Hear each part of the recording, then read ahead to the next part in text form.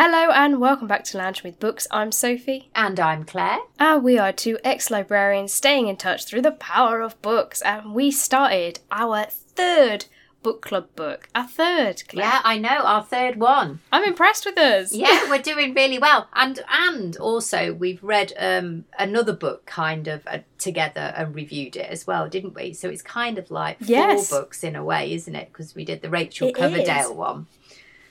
So we snuck that in. I know, we snuck that one in as well. So we're doing well. But we're reading The Salt Path by Raina Winn. We are. And this is I chose this book because I said in the last podcast, I'm not a big non-fiction fan.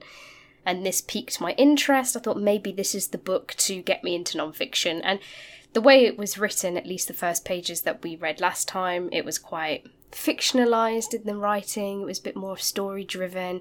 So I was hoping I would enjoy it. What were your first thoughts, Claire, on the 50 pages?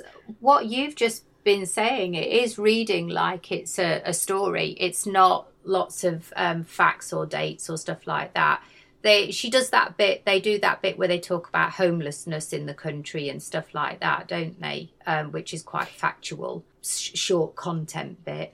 But generally, it's reading like a story. It's made me titter some of the bits because you're not laughing at the situation and how they're struggling, particularly Moth. But it's just funny that, and people are amused by the fact that they are doing this trip as well. When they look at them, they're like, "What? What?"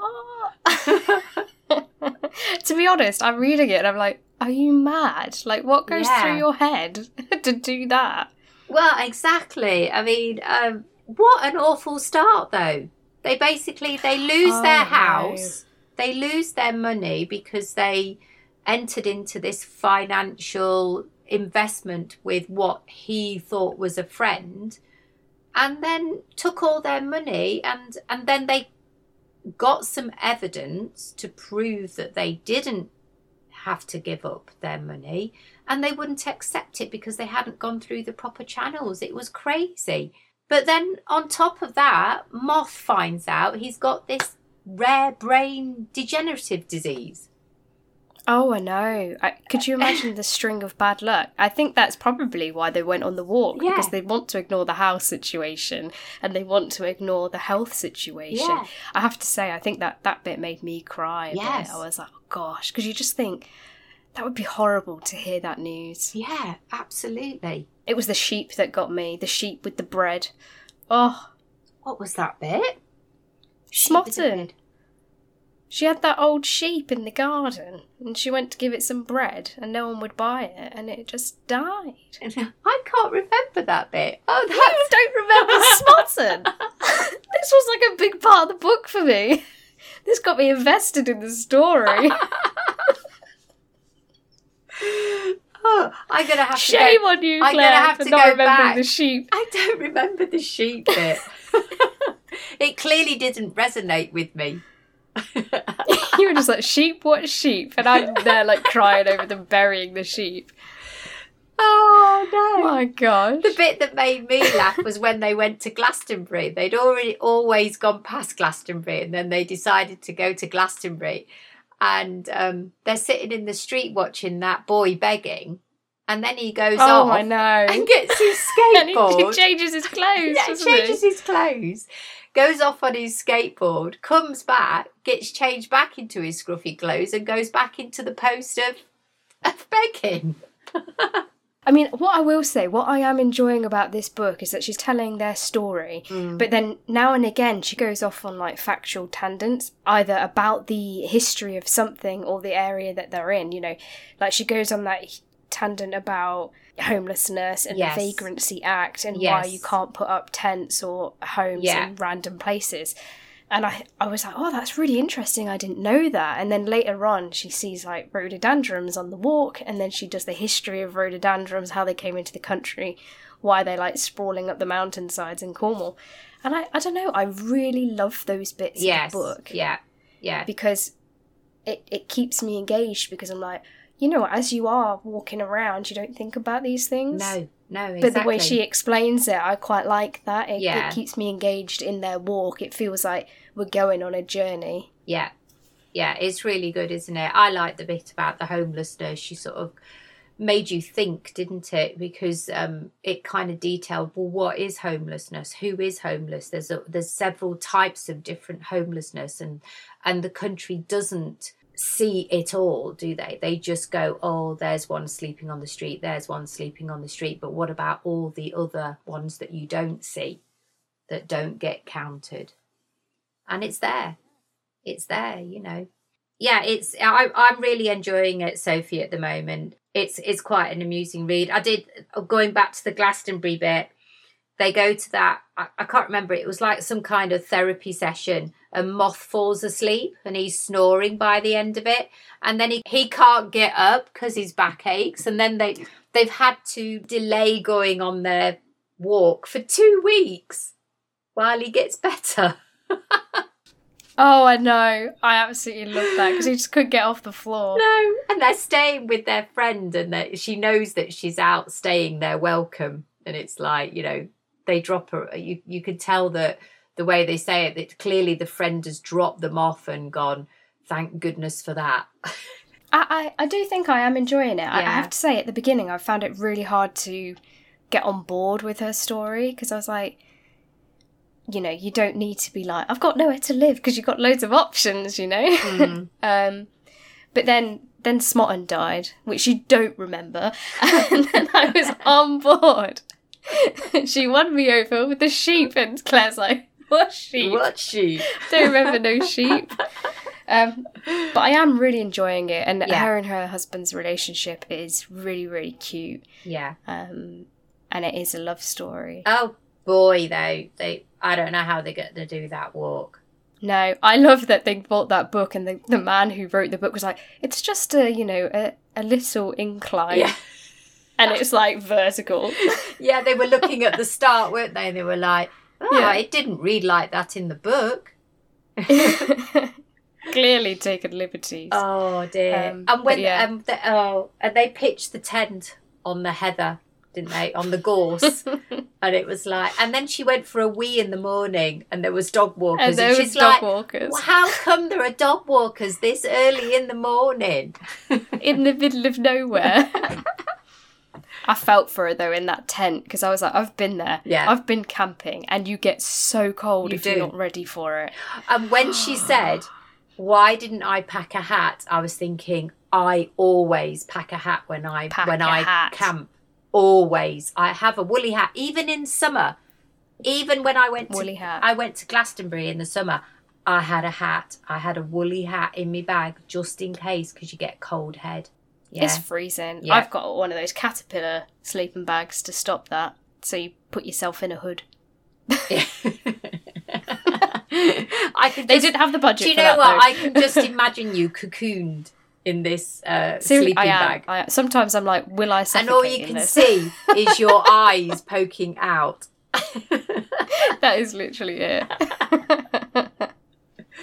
Oh. Yeah, I wouldn't be able to do this journey the way that they've done it. Definitely not. I'm not hardy enough. I think I'd cope okay with it. Oh, you'd love it. You'd be all over this. Yeah, but I've climbed a few of those cliff paths in Cornwall, and the ones I've done, they're pretty steep. They're pretty hard going. I am excited to read more. I'm really glad that I am enjoying it, because I was worried I wouldn't. But I am enjoying the story. It's very inspirational. I can't wait to see where their adventure leads next, and the kind of facts that she drips through the story. And it's interesting the reactions they get off people that they meet on the walk. They've met some very interesting characters already. Yeah. And it would be interesting to know if anybody else is reading the book along with us, that they want to share what they think. Oh, yeah. Let us. Do you remember the sheep? Smotten? Yeah. I've probably been saying the name wrong this entire time, but everyone's like, who's Smotten? Next week, we will be getting up to page 100, so make sure you're following along and you're getting to that page number as well, so we don't obviously give up any spoilers. If you haven't started the book, but you are interested to read it after our first initial thoughts, pick it up from your library, or, you know, you can buy it secondhand as well, borrow it from a friend. So, Claire, what you been reading other than The Salt Path? Okay, so I've started a new book. This is one that came in that birthday box that you bought me for my birthday. This is The Green and Pleasant Land by Aisha Malik. And I read a little bit about the author, and she is the ghost writer of the one who won Bake Off. Nadia Hassim, is it? Oh, really? Yeah, apparently she does some ghost writing for her. You can't really say you're a ghostwriter if you say what you write. No, but it was She's said given in up here. her trade secrets. I know. So this story is about a man called Bilal Hasham, and he lives with his wife Mariam in this place called Babel's End. And the story starts with him going back to visit his dying mum in Birmingham, and she's dying, and her last request is for him to build this mosque, which I think he sort of ignores a little bit. He just thinks she's being very eccentric and stuff. As he's sort of sitting there with his mum, he's sort of going over things that have happened in the past with his mum. And one of the funny things that his mum did was she dug a grave in her garden and would go and lie in it just so that she could see what it was like, so that she could feel what death was going to be like. She sounds very eccentric. Very eccentric. But her husband left her after 1 year of being married and left her with Bilal, and basically left her. So she's brought up these children on her own sort of thing. So she's quite a strong character, I think. And I think she's disappointed that he didn't stay in Birmingham and he left to go to this tiny little village and deserted them. But he's still like the blue-eyed boy, much to the disgust of sisters, I think. And you know, her dying request is that he build this mosque. And I'm just at the part where his auntie, he's gone to pick up his auntie who isn't well, and is taking her back to the village to stay with them for a little while. And she is just like, you know, never been out of Birmingham. You know, I don't think she's been 10 minutes away from the house type of thing. So this is all a bit new. So I don't know what her involvement in this will be, but yeah. I imagine she will kind of make him build the mosque. There'll be something Possibly, where she's just like, you will do it. Yeah. And Mariam's quite interesting as well, because she got taken off to Pakistan to meet her future husband. And he came back with her, and after 6 weeks they got married, and then he left her when he got his passport. Oh. But she had a son with him. But apparently he's back on the scene. He's come back into the life, and she's like, I think she's still harboring feelings for him, even though she's been with Bilal for 10 years. So there's... No. Yeah, I think so, yeah. So his wife's going to get back with her... I don't know. Like ex? I don't know, but he's not a nice man. No, he's not. No. Is she stupid? I don't know. But maybe, you know, all of these events is what will make him build this mosque, because he needs to shake up his life. Possibly. Anyway, that's it at the moment. Ooh! But I'm enjoying it. Yeah, I also had to do some reading of my book, which is The Paris Apartment, because I hadn't read any, and I was like, we've got podcasts, I've not read anything. It does make me read. I'm not very far in, I'm about 30 pages. You would enjoy this book, Claire, because it is very short chapters with multiple narratives. Oh, lovely. Yeah. So it's like, each character's like 2 pages, and then you're another character, 2 pages, and then another character. And if anybody's watched Only Murders in the Building, which is on Disney, it's got those vibes. It's not funny, but the apartment block sounds very similar to the apartment in that show. And it's about a girl who's come from Brighton to live with her half-brother in Paris because she's clearly running from something. Like, she is very on edge. You know she's been involved in some shady stuff, and that's why she's run away. But her brother is a journalist, and he's got himself involved in some bad stuff. because the beginning of the book, I think, is him being murdered. And she turns up at the door. Nobody in the building will let her in, but through her ways, she manages to get into this building to try and figure out where her brother is. And that's about as far as I've got, because in between her trying to go meet her brother, you see all the different narratives of people that live in the building, but they all seem to hate her brother. So I'm like, what is going on? There's so much mystery and intrigue, and everybody seems suspicious. Yeah, that sounds very much like her other book, The Hunting Party. There was lots of different characters. Everybody was suspicious. Everybody had their own little story. I think she quite likes to write like that, doesn't she? Yeah, it's so easy to read, though. I'm kind of enjoying these books that are just a breeze to read. So I'm reading two very completely different books. Yeah, very. The Salt Bath is so different to this murderous book that I've got on the side.